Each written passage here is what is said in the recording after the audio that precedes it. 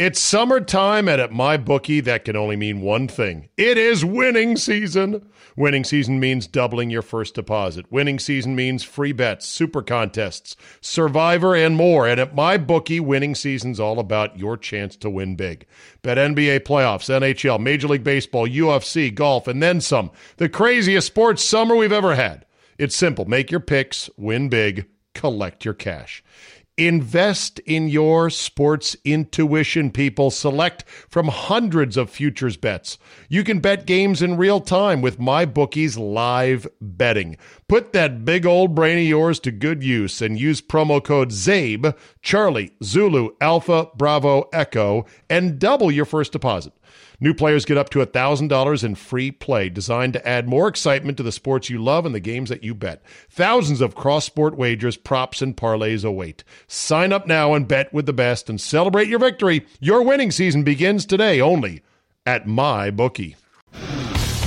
Today on the Zabecast, nobody loves a good story about MLB failing quite like sports writers. The coverage of the Marlins outbreak was about as pathetic as I expected. Fred Minnick hosted us for a blind whiskey taste test, and me and Charch were blown away with one of the results. Also, Chris Rock with a few thoughts on strip club chicken wings. Your daily Kickstarter of Uncensored Me is locked and loaded, so buckle up and let's go!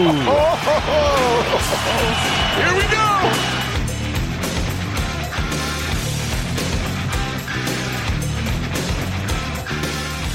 Tuesday, July 28, 2020. Thank you for downloading. As you know, it was a bad, awful, no good, rotten, pearl-clutching, teeth-gnashing, oh my God, Monday morning. The Marlins outbreak put a quick jolt into this baseball season. Now, I don't know which way it's going to go. We'll have to see about that. I am cautiously hopeful that basically a couple of Marlins players fucked up. They got some road strange. They went out to a club. They didn't think about it. And next thing you know, oh shit, the team's infected. Now, maybe they'll admit to it once the team investigates. Maybe not. I don't know what the protocols are on curfew on the road and everything else. But my God, the way, of course, the media reacted was as predictable and as pathetic as I thought they would. Could they have had any sense of proportion or reason? Or you know what? There's a lot we don't know, so let's just slow down here. Of course not. The media and ESPN and even their pundits zoomed right ahead to, well, are they going to cancel the season? In the first couple hours of this, they're like, are they going to cancel the season? And that's how they think. It's just, there's no ability to have balance or perspective or think or slow down or go, hold on a second. I mean, the words that I was hearing, let's see, disaster, chaos, irresponsible, notions of, well, they got what they bargained for, Major League Baseball. Wow. Holy shit. You know, one team got shut down. Another game got canceled out of an abundance of caution. 29 were still fine. 29 teams, that is. And there were 12 games on Monday night. Now, again, if this starts popping up all over, then, yeah, the season could be in trouble. But the only way to know and the only way to find out is if we proceed and see what happens. And that's what baseball basically said they were going to do on Monday, and that only angered even further Team Virus, who were like, but this is a big story. This is chaos. This is a disaster. What's going on? Where's Manfred's press conference? And then the columns dunking on baseball and dunking on the USA, and everything else just poured in as predictably as I knew it was going to happen. Here's the lesson for today before we get to whiskey and Charch and having my expectations and Fred Minnick and having my expectations blown away. You'll hear it in just a second. Here's the lesson for today. Narratives are strong. Facts are weak. Narratives are king now more than ever. crafting a narrative that people want to believe has always been, for time immemorial, the most powerful persuasion tool. I'll never forget the title of one of the episodes, one of the final 2 episodes of Deadwood, might have been the last one, in which I think the title was Tell Her Something Pretty, in which they had to murder one of the prostitutes in order to placate the big bad Mr. Hearst, who had come into town and was turning the place inside out because Trixie, the real prostitute who shot Hearst in the arm but didn't kill him, well, of course, Hearst was going to demand retribution. Otherwise, he was going to burn the whole house, the whole camp down and kill everybody, and what the fuck did he care? And it's the Wild West, right? So they offer up, because Trixie was the favorite prostitute of Al Swearingen, they offered up another young woman who looked close enough. And when it came down to it, they had to go tell Trixie a pretty story about how they killed her, because they slit her throat, which is pretty brutal. And Trixie agreed that this was going to be the case, that someone else is going to take her stead. But bottom line is, she needed a pretty story to feel better. Narratives are king. They always have been. They're even more king and more powerful now in the digital social media age for a lot of reasons. But these reasons are paramount. One, you can bolster your narrative now via social media with easy-to-grasp graphics, images, charts, short videos. Oh, I get it. That's somebody breathing without a mask. Wow. Look at all that coronavirus. Just blowing. And, oh, look with a mask. I get it. They can be hammered home relentlessly with no money spent. Think about that. If you wanted to do an ad campaign or change minds or hammer a message home back in the paid media days, you had to buy shit. TV ads, print ads, you name it. Now it's literally, it's not just $0. People will do it for you. You don't even have to do the work. You just throw the narrative out there. That's a pretty story people want to believe, and other people will run with it and hammer it for you relentlessly. Meanwhile, facts. Facts are the little weakling with the tiny arms. Hey, I'm facts here. I'm going to fight you. Yeah, you're going to lose. And now opponents of the narrative or contrary opinions can be attacked and marginalized and mocked. And there's group attacks on the counter narratives that say, whoa. Wait a minute. And the narrative then can be shared and elevated to a level of almost mythical, almost religious truth.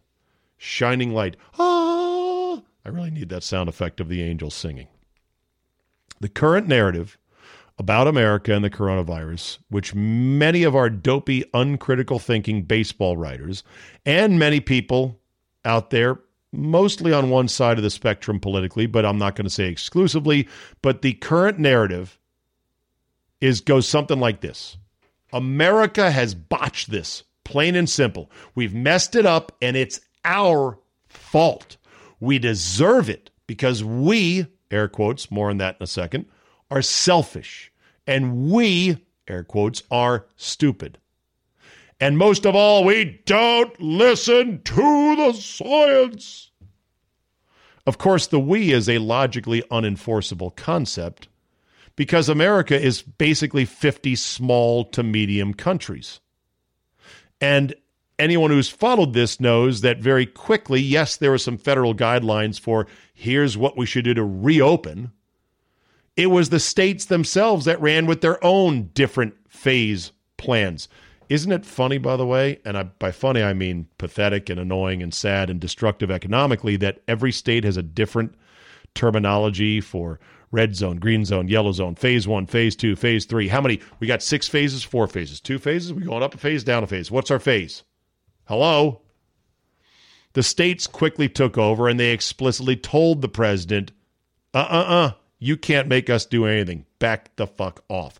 We got 50 small to medium countries in a vast geographical space. And they are all doing their own thing, and some are strict and some are not. Some are doing well, some not as much. The federal government was not perfect in our response. Nobody's was, oh, by the way. But it did swing into action, provided ventilators, not needed, not in the numbers that they were needed, helped coordinate PPE and such, stood up a hospital ship, floated it up to New York City. They responded, I think, average. Not terrible, average. But you look at country sizes, which I'm sure the average person may not know. You do, because you're smart and you listen to this podcast. The UK and Italy and France are all 60 million countries for the most part. Spain is a little bigger than California population-wise in terms of numbers, 46 million for Spain, 40 million for California, thereabouts. Belgium is North Carolina, about 11 million people. I bring up Belgium for a reason. I'll get to it in a second. Denmark, Ireland, Finland, they're in the fives in terms of millions of people. That'd be comparable to Wisconsin, Missouri, Minnesota. And the one part of this narrative is Europe has got it right. Look at Europe. Europe is done with this. Europe knew what they were doing, right? You've heard that one before, right? Okay. They may be at a lower level right now as nation states to our overall nation-state coronavirus activity, but not when you compare Belgium to North Carolina or Ireland to, say, did I say North Carolina? Or Ireland to, say, Wisconsin. That's a comp right there. Or Denmark to Missouri or Finland to Minnesota. Those are apples to apples. Think of them as countries. Now, by the way, this whole thing, Europe is good, America is bad. Okay. You hold on to that for just a second, okay? And then let's get into the numbers. First of all, Boswell today, Tom Boswell, esteemed baseball writer and a guy that I have liked over the years, and I appreciate his writing. And the funny thing about Boswell is this. Boswell would oftentimes write these columns in which he digs deep into the numbers of a sport, baseball, but he's not terrible at digging deep into the numbers on football, whether it's statistical numbers regarding how teams perform. He's not a numbers fanatic, but he has shown an ability to grasp numbers in the past. And he's talked about, look, here's the number that matters, here's the number that doesn't. He has done none of that with the coronavirus. In fact, he has willfully ignored the numbers to write the following pablum as follows, quote, "Now my spirits are buoyed by baseball, despite seeing the United States combat a plague with all the trust in science of medieval Europeans, fighting the Black Death by rubbing chopped up snakes on boils or drinking arsenic." Paul Mirengoff at powerlineblog.com says, based on our trust in scientists, the United States put its economy on lockdown for 2 months or so, with variations from state to state. After 4 months, some economic activity remains on hold by order of governments based on say-so of scientists. We locked down our economy knowing that doing so would cause millions of Americans to lose their jobs and derail one of the most prosperous economies the U.S. has ever known. The lockdown had these effects, not the virus. No intelligent, fair-minded person can believe the U.S. did not combat the coronavirus with a considerable amount of trust in science. It was precisely the trust in that science and the scientists and the so-called experts that led to governors with the agreement of the Trump administration to halt most economic and social activity. It's not easy, writes Mirengoff, to consistently write intelligently about the coronavirus. It is, after all, a virus, and it's novel. When it reached our shores, we knew very little about it. Even today, there's still too much we don't know. But a little bit of intellectual modesty coupled with an aversion to hyperbole should be sufficient to avoid serious error in writing about the virus. And only blind rage, probably partisan in origin, can explain the kind of idiotic writing Tom Boswell indulged in. Excellent, excellent point. It's just mindless.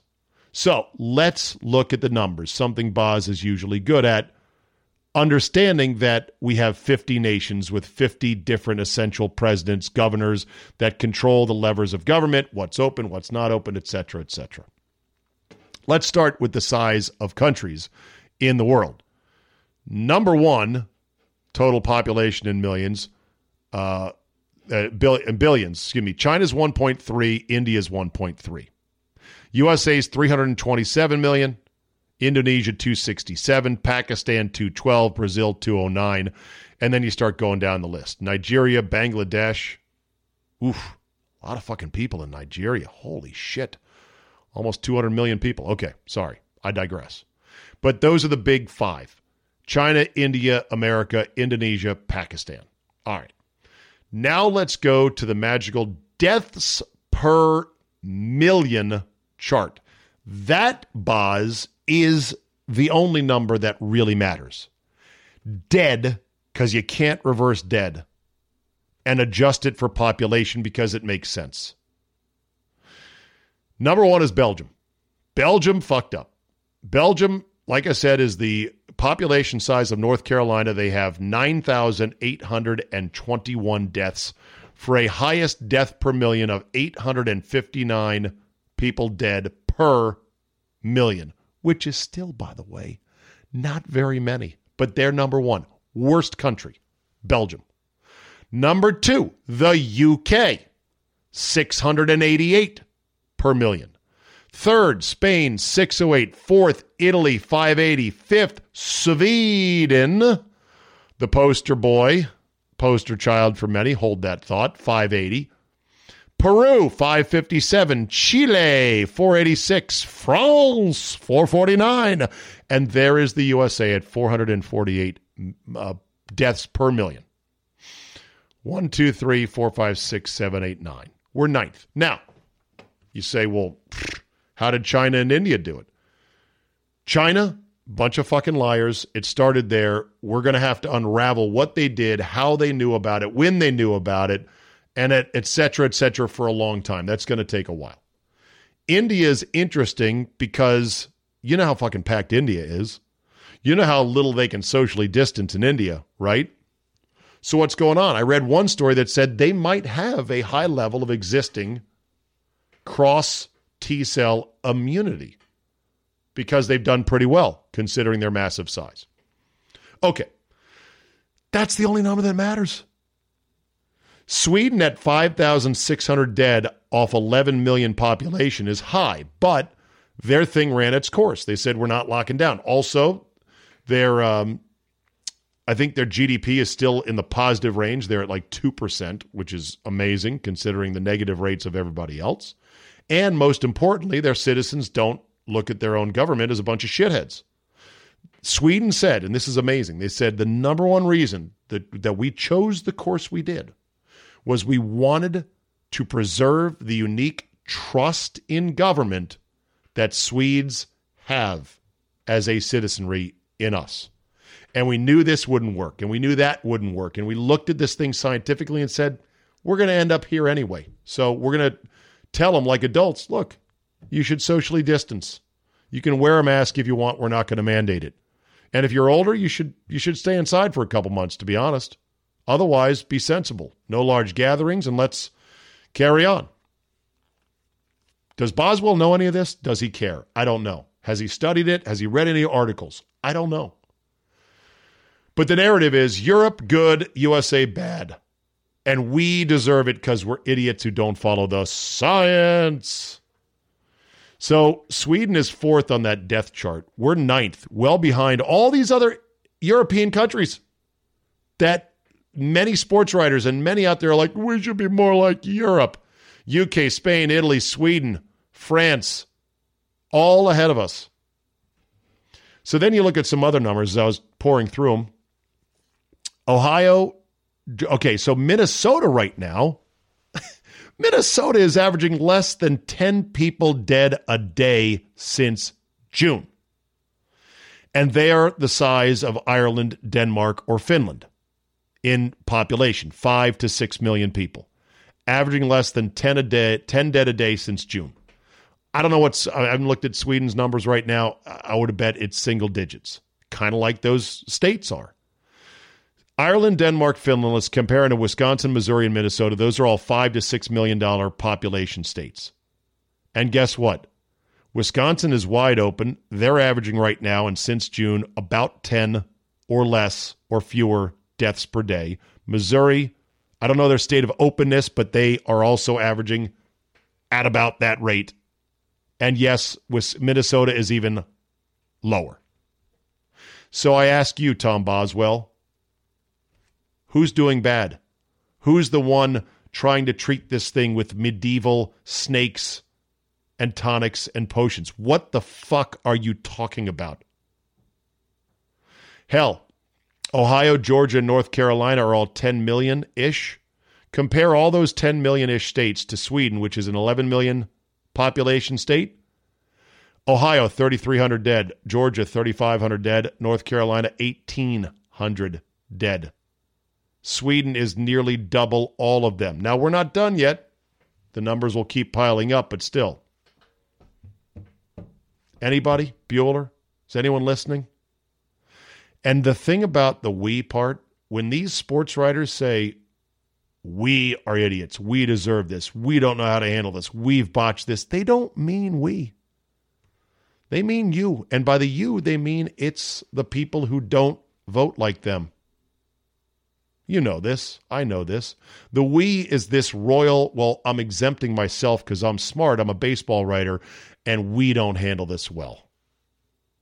You, who spouts this nonsense, don't even have a grasp on the numbers and the facts of the entire thing. The numbers and the facts and the epidemiology are quite fascinating if you take 2 seconds to dig into them. And hell, it's been the only thing to really pay attention to for 4 months.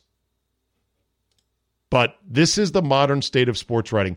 I was shocked today. Jesse Doherty, who writes for The Post as well as Boswell, he talked about how Davey Martinez, the manager for the Nationals, was shook up saying about this upcoming trip to Miami. I don't know. I'm so concerned. These guys are a family to me. Davey has health concerns. He had a heart issue, a near heart attack last year. I get it.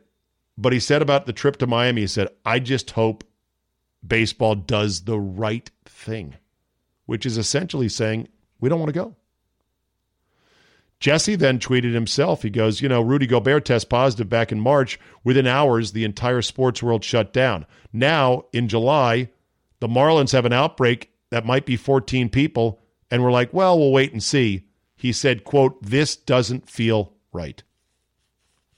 Ooh, class. Can you point out the flaws in Jesse Doherty's, I wouldn't even say logic, the emotional tantrum he's throwing? It doesn't feel right. So are you advocating they cancel the season, Jesse? You write for the Post. This is your living that you make. What are you advocating? Come out and say it. It's amazing to me. I know that there's an argument going around about do sports writers, some of them, root for the virus? Are they on, as I call it, team virus? They will say, I'm not rooting for it. I'm just reporting on it. But when a Jesse Doherty says, how come we're not shutting down like we did in March? It's like you want to say, what are you new around here? Like, is that a serious question? Do you not know the differences between now and then? Are you aware of the basic numbers and the science that's going on and the discoveries about how it's transmitted and the protocol?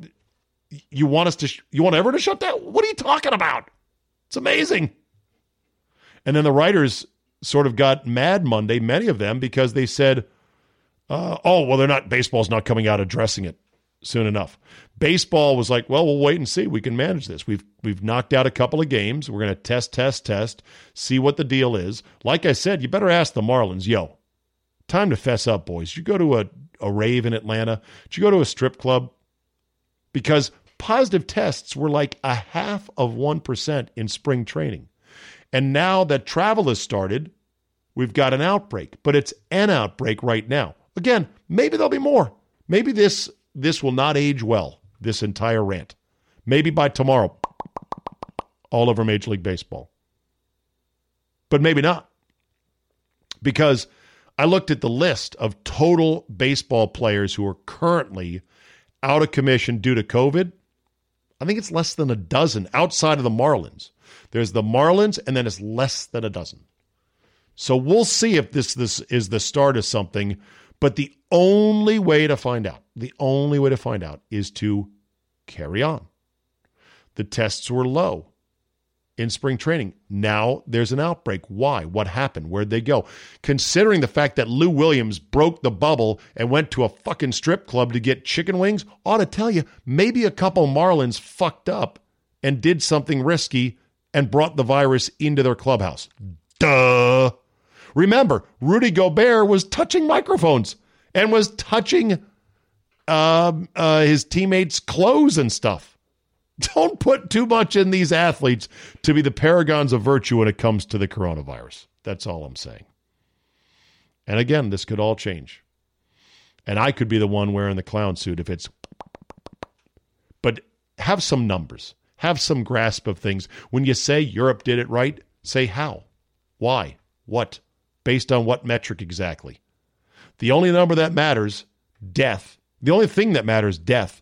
And the only numbers that matter, which is adjusted totals per population, Europe didn't do a good job, just like New York didn't. Oh, and by the way, speaking of New York, coronavirus deaths per million population for individual states. New York, 1681. New Jersey, 1789. Massachusetts, 1,238. In other words, all three of those states alone, per million people, would have doubled the worst performing country, Belgium, in the world at the only stat that matters. Is Tom Boswell and other sports writers taking on those three states, those three governors, those three political... Of course not. Of course they aren't. All right.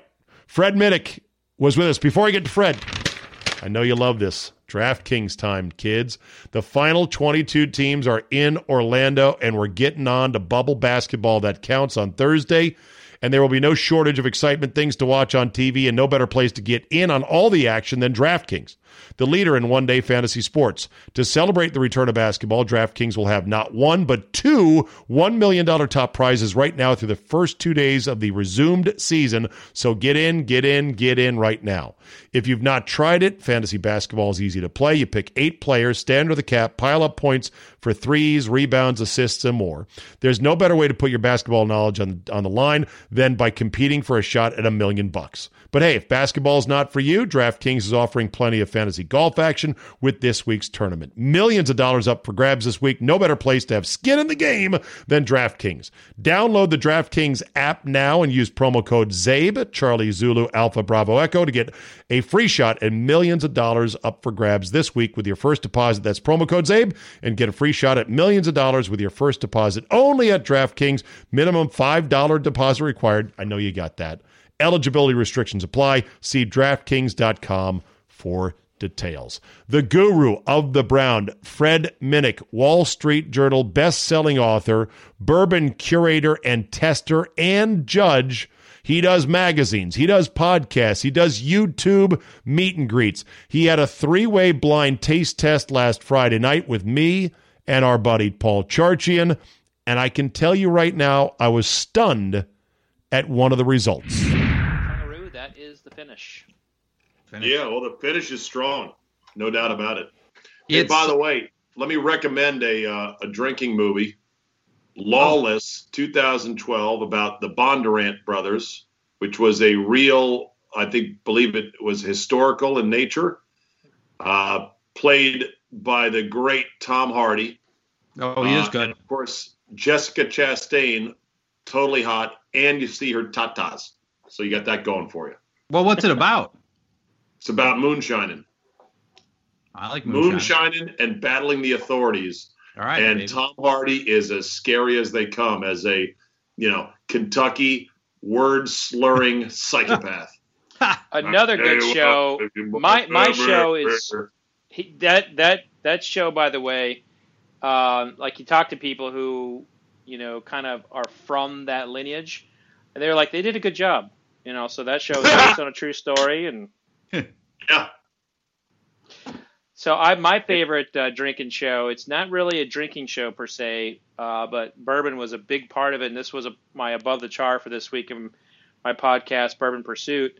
And that is The Hustler. Paul Newman was drinking JTS Brown like it was the best thing in the world, which at the time, it was pretty damn good. So well, okay, since we're all giving whiskey movies, I'm going to take Lost in Translation, one of my favorite movies anyway. And of course, Bill Murray. Bill Murray in a serious role in Japan. In Japan. And he's there to film a commercial for Suntory whiskey. And he drinks whiskey frequently in the hotel bar. It's a fantastic movie. And one of the great opening shots in the history of cinema with Scarlett Johansson's ass wearing sheer panties. That's how you start a movie with an exclamation point right there. Yeah. Lost in Translation. And there went all my female viewers for the night. That's probably it. You don't need them. We're not fishing for women. Come on. We're rigged for the shark. I would like to think any female viewers that you have that like whiskey can appreciate Scarlett Johansson's ass. Guaranteed. Any female who shoots her whiskey straight is already saying, "Oh hell yeah, I love Scarlett Johansson." Absolutely. Love that ass. Absolutely. Did you show that? You didn't have a chance to show this bottle yet, Fred, did you? Mm-mm. No, people want to know what it is, but let's go ahead. Why don't we do this? Why don't you guys give it a score, and then I'll just do the big reveal all along. I'm going to give D an 85. I liked it. Oh wow! I thought it was a little proofier and just straight alcohol than I wanted. But I do, if it's going to be that proofy, I tend to want it a little sweet, and it was a little sweet. I didn't love the full bouquet of flavor, but I thought it was good. Not great. Zabe? I'm going to give it a 90. I smell a little birthday cake in here. That's the overall notes of it. Birthday cake. But good. I like it. I like the way you celebrate your birthday. So, all right. So we have a situation here. We have a tie. We have a tie for the best. Oh no! Oh, we got to go to overtime, Charge. It's terrible. It is. So let's have It's going to end up winning the overtime. What are overtime rules here? Is there a man on second? Are we just putting a man on second? Well, by the way, that is the dumbest thing ever. I think I think putting a man on second for baseball, it's going to. Changing the way the game's played when you do that, but second. I mean, seriously, there's only 60 Washington football team. There's your dumbest. That's pretty bad. So the way we would do this is that we would taste off A and C to see if we have a favorite. See if you have changed your mind, either one of you, to go up a point or down a point or up a point. Well, but here's the problem, Fred. A was so good, I drank it all. I have just a drizzle left. That's it. Yeah, I'll do my best. That is a problem, by the way. Yes, it was so good. I just So let's just keep it there. Let's have Zabe go back to A. Okay. And have him compare to C. And I'll remind you of your comments. We might have a problem here. I may have lost the track of which one is which. Yeah, there's just sort of a mess off to the left here. I think I got it. Well, I should be able to smell it. I'll know the one that sucks because it'll have no flavor. A is going to be too proofy for Zabe. It's hard hitting. Yeah, there it is. There it is. That's A. Okay. I'm going to have a little more C. Yeah, that's B. That guy has no flavor. B is out, so it doesn't even matter. Do you want to know what B is? Yeah. Pick your so B or loser. Wait, can I guess? Yeah. Uncle Jed's bathtub. Am I right? Very close. It's actually Damn. Old Overholt. It's Blanton. It's Blanton's. What? I knew it. I was going to say that. Oh, I was going to say Blanton's. I should have said it. No. Oh, no. Unbelievable. No, this is unbelievable. The most sought after, one of the most sought after bourbons in all the world. Holy When you say sought after, what you mean is overrated. Overrated. Oh my God. Overrated. To quote Steve Zabin, who forgot to bring the flavor? Yeah. Holy shit. How about that? So my brother, big on Blanton's, and got me a bottle for my birthday, and I was all proud of it, and I would drink it and everything and not think twice. And I know how much it's sought after, and so I was at National Airport, and they've got this duty-free little section on the wall in Terminal A. Yeah. And they had a couple of Blantons there, and I was like, oh, my God, I'm going to go buy them.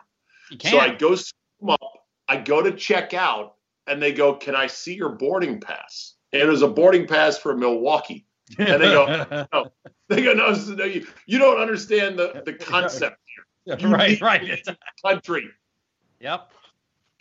So I put them back. That's where you have to pay somebody else to go buy your Blantons for you at the airport who's got a boarding pass, or just borrow their boarding pass. Right. But guess what? Problem solved. Yeah. I have now learned that Blanton's is insanely overrated. It is. Fred, I've had Blanton's probably 5 times. Never bought a bottle, never see a bottle for sale. Every time I walked away going, I know it comes from Buffalo Trace.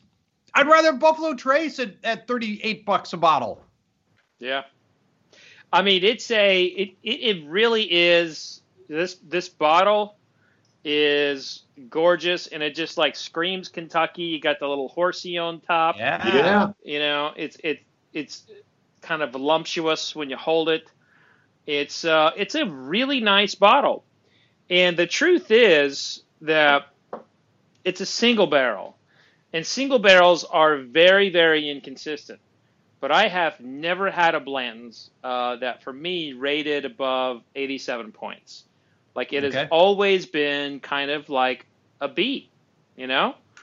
And incredible. You know, people are chiming in saying, like, Blanton's is my jam. You know, I'm mad. You know, people are...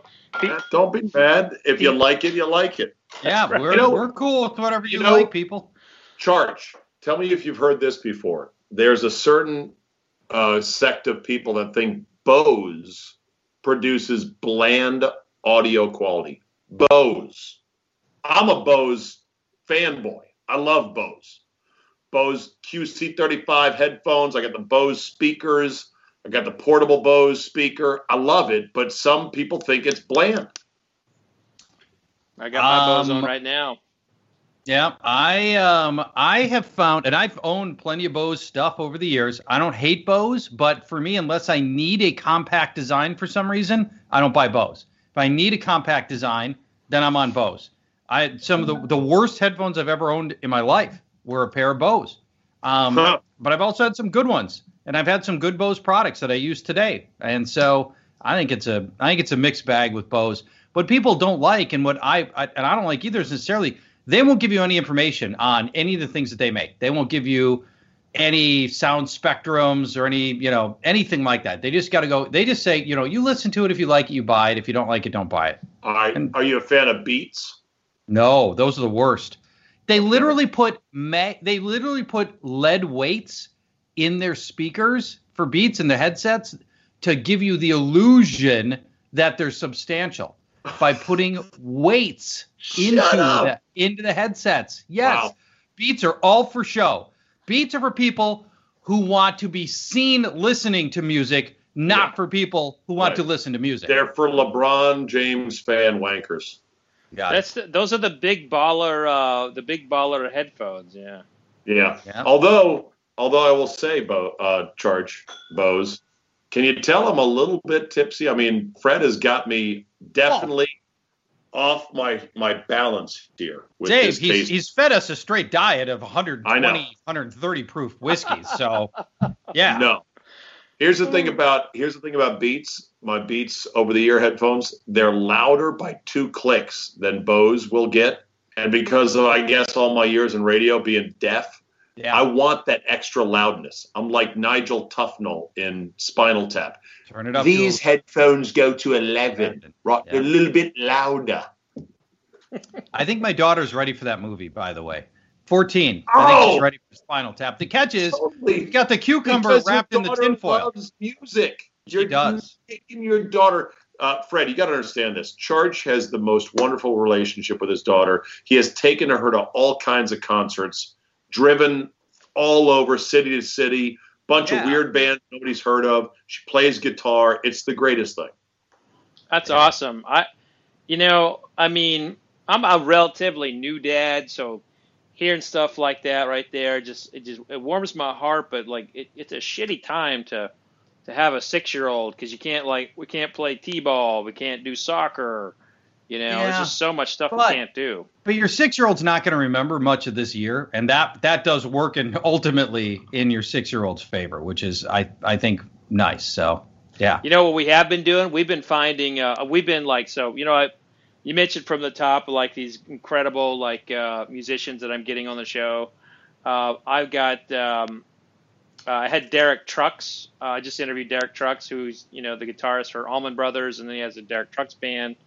We were just spent the weekend, like, watching him. And, like, so I've been, anytime I have a musician that, we just sit down as a family and we just sit there and listen to it.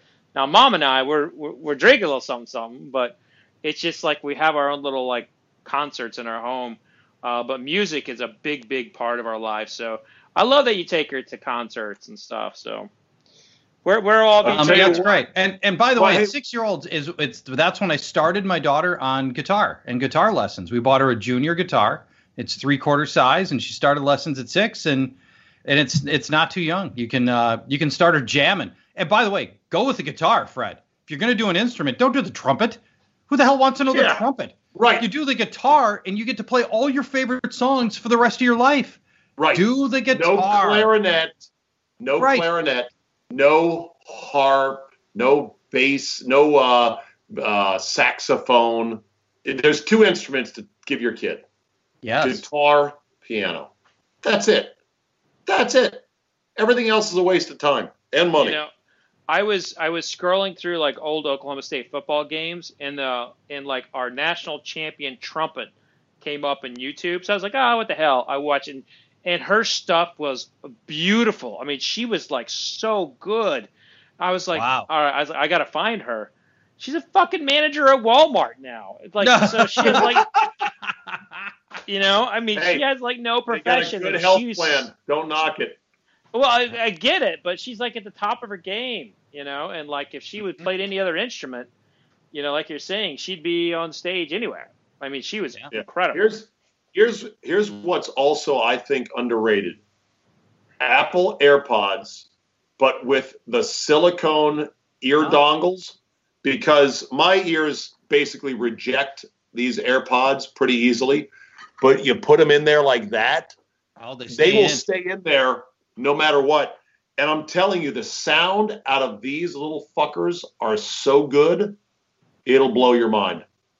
And it integrates with your iPhone seamlessly. Yeah. I highly recommend them. Now, the new AirPod Pros are designed with a little silicone nub on it to jam in there. Yeah. I don't like that. I like them sitting a little bit outside the ear canal with these. Okay. We've hijacked his bourbon broadcast. Yeah, we have. Well, no, not at all. This is what I do. I just drink and talk.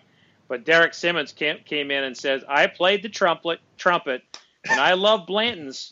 I feel played.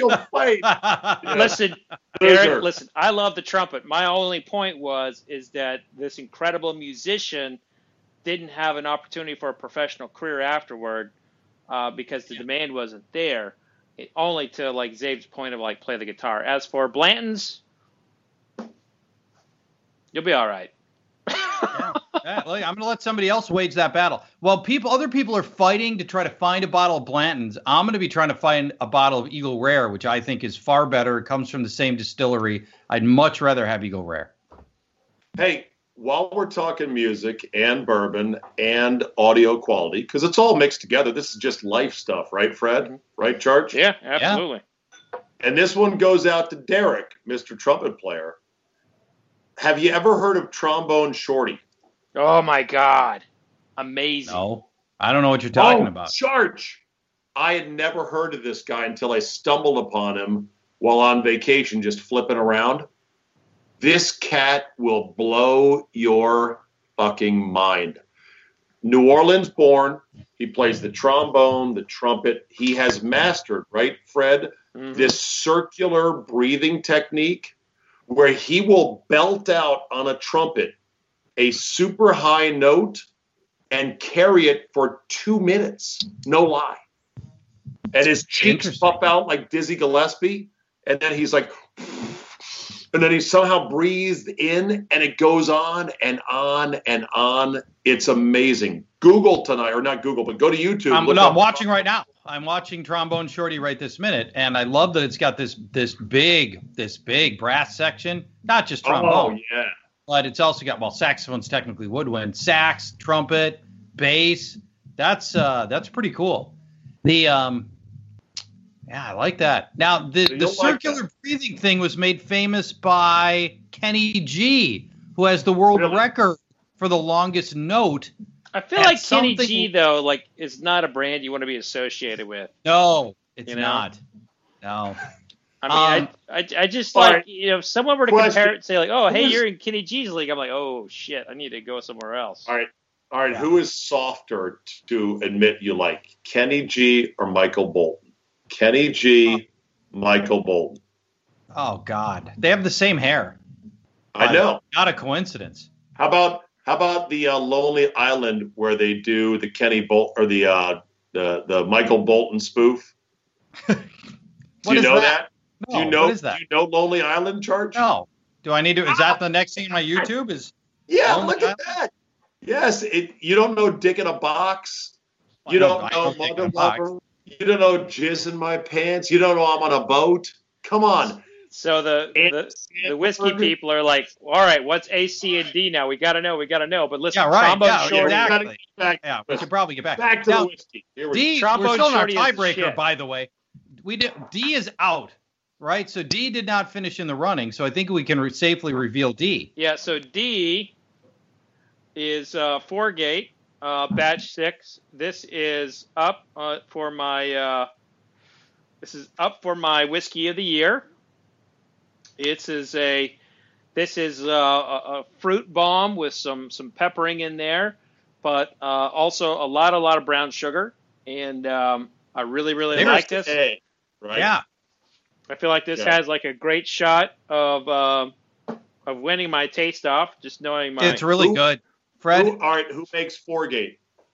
Foregate it's got a few blenders involved. One of them is a former colleague. Well, I guess he's still a colleague, but he's a whiskey writer turned blender, and he does a good job, and he gets some good stocks.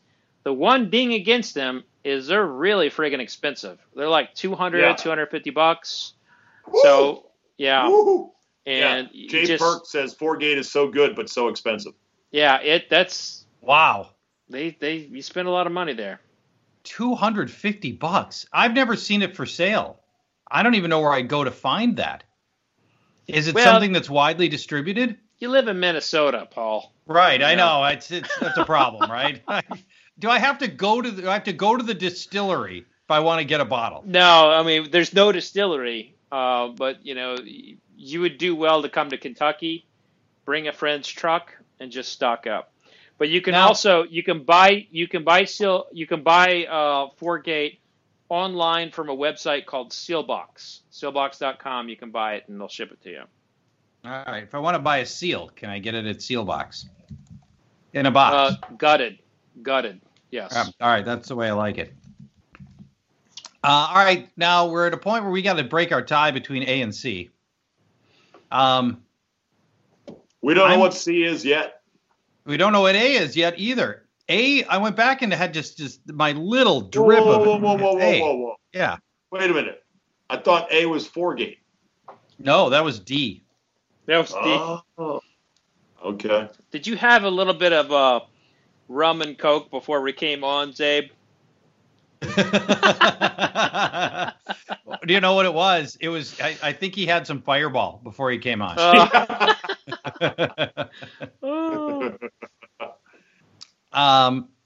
I don't know how to I don't know how to break this tie. I liked A better, but I thought C was also good, so I don't have a problem with C winning. But I liked A. I think is just too proofy for Zabe, and if it comes down to Zabe making this call, he would pick C. I would pick A because I like the proofy stuff. Guys, you're really looking at two different styles. This is you're basically looking at like a I'm going to say C. Yeah, it's C, right?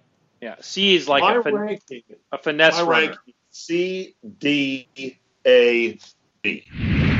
If you really are bored or have a long flight or are mowing the grass for hours on end, you can actually listen to or even watch the entire 2 hours and 12 minutes of that tasting and conversation. We got so wrapped up in it, we lost track of time. But I at least gave you, I think, the key 23 minutes. All right, let's end on this. Chris Rock once had a few things to say about strip clubs and food, and I know from my days in Charlotte, when we used to do radio remotes from a local strip club at lunchtime, you have never seen something pounce quite like a hungry stripper showing up for the lunch shift, of which there was one at one of the clubs that we did a live radio show from. I would see these gals line up to get the free food when we would be there for lunch, and they were like, interesting times. But Chris Rock, take it away. I got nothing against the strippers, but the strip clubs are very addictive. Not to me, but to other people. They are addictive. Every guy in here got a friend that's addicted to strip clubs. Addicted like heroin, okay? Addicted. You know those guys that cannot function in a normal club? You take them to a normal club, they ask one girl to dance. Excuse me, would you like to dance? No, maybe a little bit later. Yo, man, let's go to titty bar, man. Man, these bitches is stuck up, man. I get this bitch $1, she ain't do nothing. Nah. We all got those friends that's addicted to strip clubs. You know those guys that go to the strip club in the daytime? If you at a strip club and the sun is out, you got some problems. You know those guys that eat at the strip club? Eat at the buffet. How the fuck could you eat at a nasty-ass strip club? What? Are you that hungry? Motherfucker, go to Mickey D's or some shit. Rwandan refugees won't eat that shit. At a damn strip club, titties and tater tots don't mix. Chris Rock with some truth on that front. All right, that'll do it for me today. Thank you so much for downloading and being a loyal listener. Tomorrow, if it goes as planned and it's scheduled to appear, Steakhouse Confidential with Fred Smoot and Sean Springs, former Seahawk, former Redskin. It's going to be a DB special at our favorite spot, DC Prime. Looking forward to talking to those boys tomorrow night, which will air on Wednesday, so we look forward to that. Thanks for listening. As always, tell a friend, recommend. Always worth it to keep this party growing and going. Email me at zabe@yahoo.com. Let me know your thoughts. No email is too long. I kid you not. I will read it. I will read it fast at times, and I will respond with at least something brief. But don't worry about TLDR. If you've got a lot to get off your chest, if you want to write for therapy, I say bring it on. I will be your therapist. I will sit here with notes and I will say, lie back on my leather couch. Tell me what's wrong. What's wrong, young man? Let me know. Thanks for listening. Have a great Tuesday, and we will see you tomorrow.